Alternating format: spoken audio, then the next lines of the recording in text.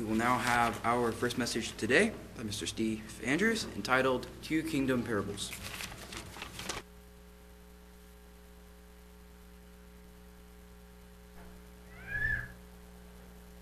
Well, greetings to all. I don't usually have this position, but I'm thankful to bring something today that is kind of interesting. Jesus, I'll move this thing up just a tad here. Jesus' commission, when he came to this earth after he had withstood Satan, he began to preach the gospel, the good news. And what he did was he said, repent. First thing, repent, for the kingdom of God is at hand, or the kingdom of heaven is at hand. We look in Luke 4th chapter and we find that there were several things that he read out of the book of Isaiah. He was anointed to preach the gospel to the poor, to heal the brokenhearted, to preach deliverance to the captives, to recover the sight to the blind, to set at liberty them that are bruised, and to preach the acceptable year of the Lord. And so we have all of those things that Jesus did and were recorded. It's very interesting. In many instances, he spoke in parables. And a lot of times, he would tell the disciples exactly what that parable was about. He said, for some, it was not given that they should understand those parables, but for you, it was given. But it is interesting that in some of the parables, there is not a lot of explanation, because I think there is a warning there, along with the fact that the parable is a little bit hidden even to us. When Jesus went and began to preach the famous Olivet prophecy, most of us probably start at number 51, chapter 24 and 1 through 51, and we probably stop there and we think, all right, this is all over. But if you realize that he continues to preach on, beginning in chapter 25, and for another 46 verses, he then expands on this particular prophecy. Nothing stops. He continues to preach. And so this is a continuation of that Olivet prophecy. And it's very interesting, these two parables that are part of this Olivet prophecy.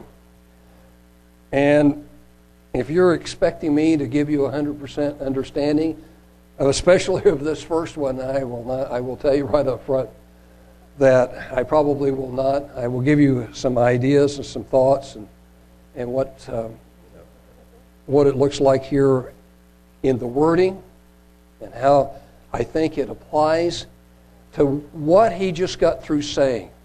Because I think the two parables that are coming up are two warning parables to those that might come along and read these. He said, then shall the kingdom of heaven be likened to 10 virgins. Now, in the Bible, virgins are like we normally understand virgins to be, but also righteousness. Virgins are righteous. And in the book of Revelation, there are those that come into the kingdom that are virgins, are righteous. And so we have 10 of those virgins which took their lamps and went forth to meet the bridegroom.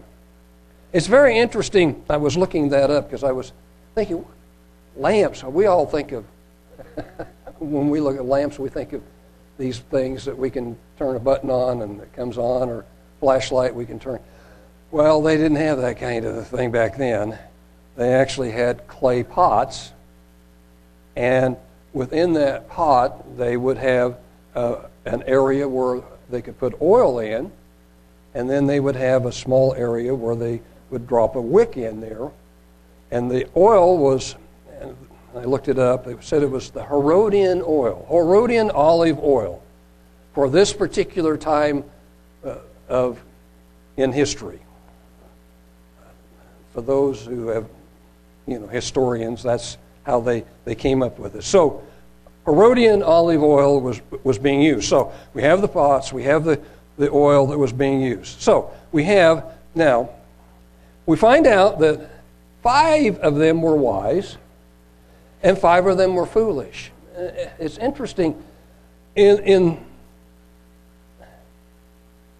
biblical numbers, 10 is another one of those perfection numbers. The perfection number in this particular one, from what I could read, was on the solemn occasions of perfection. Well, Jesus said they split in half, 5 and 5. 5 were wise and 5 were foolish. Here we realize these were righteous. These had already made it. In other words, they were not made it, but they were ready for the bridegroom. They were looking for the bridegroom. They were ready. But now we find out we have 5 wise and 5 foolish. They that were foolish took their lamps and took no oil with them. But the wise took oil in their vessels with their lamps. And so these vessels actually were kind of a round vessel with a long lip, and the end was where the wick went, and the front end is where the oil went. So the wise virgins actually poured all of their oil in, had their vessels full of oil. The foolish ones went without the oil. The vessel was empty. And this is quite interesting to think about. While the bridegroom tarried, they all slumbered and slept. So the idea is that maybe the foolish were thinking that he was going to come while it was still dawn, still light, still able to see. But the wise, who had their oil, were ready for any instance, anything that might come up. So they were ready. So, and at midnight, so it was, and they slept. They got tired, and so they slept. And at midnight there was a cry made, "Behold, the bridegroom comes, go you and meet him." Then all the virgins arose and trimmed their lamps, and so they were getting them ready. And the foolish said to the wise, "Give us your oil." Give us your oil. For our lamps are gone out. Maybe they had a little bit in the bottom and they weren't going to last and they were going to get lost or something was going to happen. And they wanted some more oil so that they could go.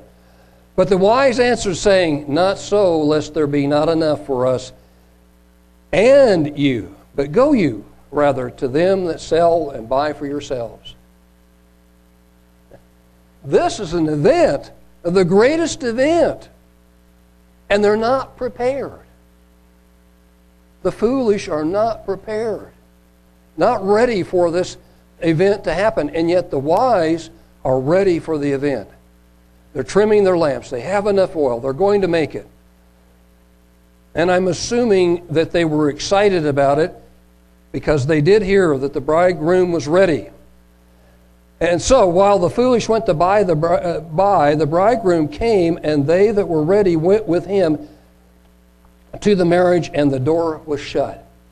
And it's very interesting, and I think I brought this out once before, that this is something that was definitely an event that happened in that particular time of Jesus. And that's the reason why he used these kind of parables. He used agriculture, the seed, in different ways, the sheep and the goats and different things. He used parables that these people would understand, and yet not with full understanding and not being able to fully comprehend, but yet he was bringing the kingdom of God on their level. And so we need to be able to discern. Maybe I won't be able to give you all of it today. You may be able to go back in there and look at some more wonderful depth of this particular parable. But it is a warning, isn't it? It's a warning for us to be ready. We don't want to come to the point where the door is shut on us. And he says, afterward came also other virgins, saying, Lord, Lord, open to us. But he answered and said, Verily, I say to you, I know you not. He says, Watch you therefore, for you know neither the day nor the hour wherein the Son of Man comes. Remember, he laid the groundwork in what we call chapter 24 of Matthew. He laid the groundwork for all of the various things that were going to happen, all the events that were going to happen on the earth, and even laid the groundwork and told them that as in the days of Noah, they would be eating and drinking, and the flood came, and they knew it not. So just as is in the days of Noah, these times. And so he's continuing on with a warning and using a parable to do that warning. And so he says, watch, be, if you want to use the vernacular here of what Jesus used, be the wise virgin. Be ready. Have your lamp full of oil. Be close to God. Be filled with God's Holy Spirit. Be ready at any time. We all know that our lives are finite. And I think that's another thing that we can glean from this. We don't know, thankfully, the day of our passing. But we want to be there, don't we? So if we slept before he came, then we want to be resurrected. We want to be one of the wise ones that's ready when he comes. So you may glean some more out of that. You may have some other thoughts, some other ideas, and that's very good. So let's go on to the second one here. For the kingdom of heaven is as a man traveling into a far country, who called his own servants and delivered them his goods. And to one he gave 5 talents, to another 2, and another 1, and to every man according to his several abilities, and immediately took his journey. And then he that received the 5 talents went and traded with the same, and made them other 5 talents. Likewise he that received 2 also gained other 2. But he that received 1 went and dug it in the earth and hid his Lord's money. After a long time, the Lord of those servants come and reckoned with them. And so he that had received the 5 talents came and brought other 5 talents, saying, Lord, you delivered me the 5 talents. Behold, I have gained beside them 5 talents more. And so he went out and he gained with his talent, whatever he had, whatever his abilities were, he gained on the 5 talents that he was given. And his Lord blessed him with that. He said, well done, you good and faithful servant. You have been faithful over a few things, and I will make you ruler over many things. Enter you into the joy of your Lord. Now, if we take this into the kingdom of God, and we have done the things that God wants us to do, sometimes we don't even know what our talents are or our abilities, but we allow the Holy Spirit to kind of direct our lives and help us to understand where we fit into God's plan and where He's taking us. We want the day to come in which He says, enter you into the joy of the Lord. Enter you into my kingdom, into my joy. He also that received 2 talents came and said, Lord, you deliver me 2 talents. Behold, I have gained 2 other talents beside them. His Lord said to him, well done, good and faithful servant. You have been faithful over a few things. I will make you ruler over many things. Enter you into the joy of your Lord. And it is interesting, the only one that has a problem, that Jesus has a problem with, that this Lord has a problem with, is the one that doesn't do anything with what Jesus has given him, or what the Master has given him. He said, his Lord, and also, let's see, where are we at? And then he which received the 1 talent came and said, Lord, I knew that you are a hard man, reaping where you have not sown, gathering where you have not scattered. And I was afraid and went hid your talent in the earth. Lo, there you have, that is yours. So he took what was given him and did not use it. Did not take the blessing of the talent that was given him. Sometimes it's hard to understand exactly the talents that we have, but there is something that God is giving us. There's some blessing that he has given us, some talent that we can use, some abilities that we can use. We just need to ask God, what is it? What do you want me to do? No matter how old we are, no matter what position we are, just ask God, what do you want me to do? Where do you want me to serve you? How do you want me to serve you? So that we come into the kingdom and he says, well done. Come into the joy of your Lord. Enter into the joy of your Lord. We find that in this particular instance, this man here who buried this talent in the earth, his Lord answered and said to him, you wicked and slothful servant. You knew that I reap where I sowed not, and gathered where I had not scattered.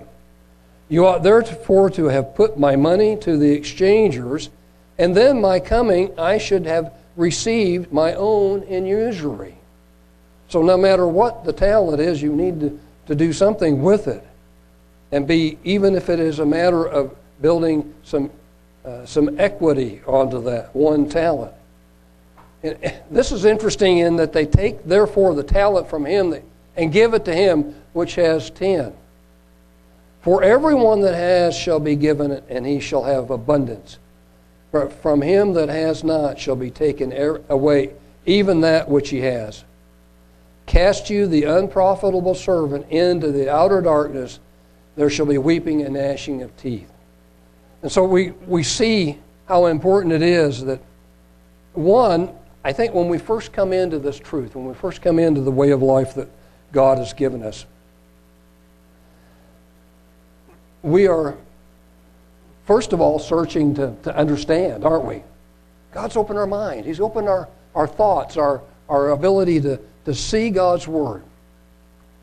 And so we have that process in which we are growing and learning and trying to understand that the way that God wants us to live. And we do that. We come and we learn and we try to live that life. We try to live that life. Like the parable of seeds, sometimes trials, tribulations, different things come upon us. And I think that's where the endurance, the strength of God's Holy Spirit within inside of us, the determination to keep this way no matter what the outside is going to bring upon us. Those are the important things in our life. Those are the things that we look back on. How did I come to this position in my life? How many years have I lived this? Have I been serving God? Have I been able to serve Him? Have I been able to put my life in service to God in the way that He would want me to? And we can only do that if we ask God to show us what He wants us to do with our life, how He wants us to serve. Sometimes it's greeting, prayer, visiting. Things that we're going to show here in a minute are important. Because Jesus makes some specifics for us and helps us to understand. So, we're going to go ahead and go on because Jesus is continuing this Olivet prophecy, continuing these thoughts, these things that He wants them to understand.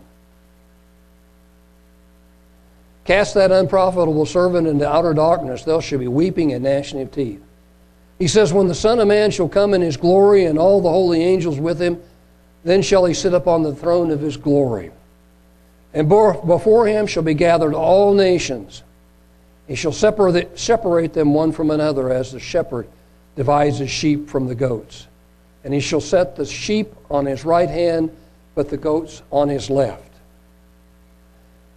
And then shall the king say unto them on the right hand, Come you, blessed of my Father, inherit the kingdom prepared for you from the foundation of the world.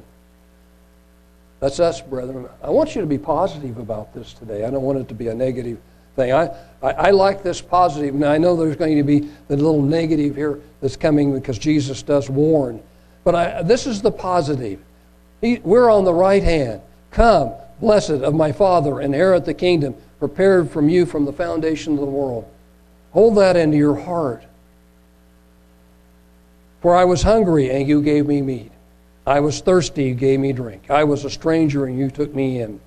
Naked, and you clothed me. I was sick, and you visited me. I was in prison, and you came to me. Then shall the righteous answer him, saying, Lord, when saw we you hungry, and fed you, or thirsty, and gave you a drink? When saw we you a stranger, and took you in? Or naked, and clothed you? Or when saw we you sick, or in the prison, and came to you? And the king shall answer and say to them, Verily I say to you, inasmuch as you have done it to the one of the least of these my brethren, you have done it to me. And so he lays out some of the things that we can do. If we have a talent in those particular areas, use that talent. Be able to reach out. From my own perspective, one of the most difficult things to do is prison ministry. I mean, it's just really difficult to go out and to preach to those in the prisons. Even if they've been studying this word and know the truth, they are living in a satanic environment. Prisons should never exist. They didn't exist in God's kingdom. They either had to return what they stole, or they died because of adultery or murder or any of those. They didn't have a choice. Now, they could go after a heinous crime, they could go to the city of refuge, because God put some of those up, and then they would be put before the judges, and then the judges would make the decision. But if they were found guilty, they were stoned because of their guilt. But they did have a chance to find a place to go. And so, any of those things we see that we could do, God will bless us.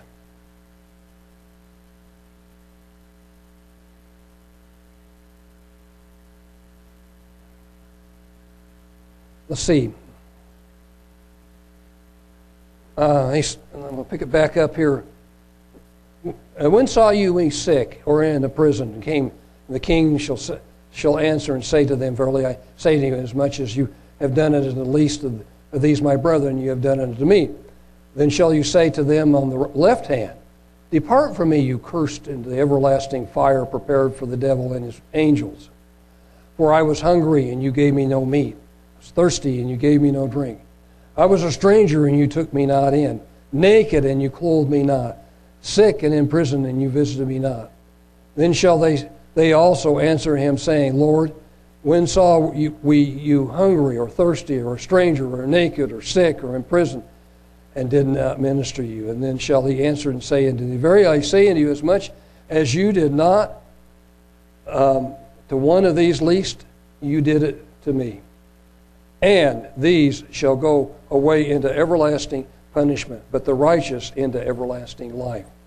And so we see at the end of this Olivet prophecy, it didn't end in chapter 24. It actually ends at the end of chapter 26, because chapter 25.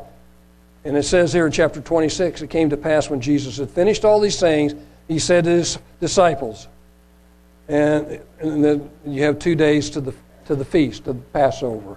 And so that was the beginning of the last days of Jesus' ministry. We know, and I'm just going to jump over here because I've got about a couple minutes here.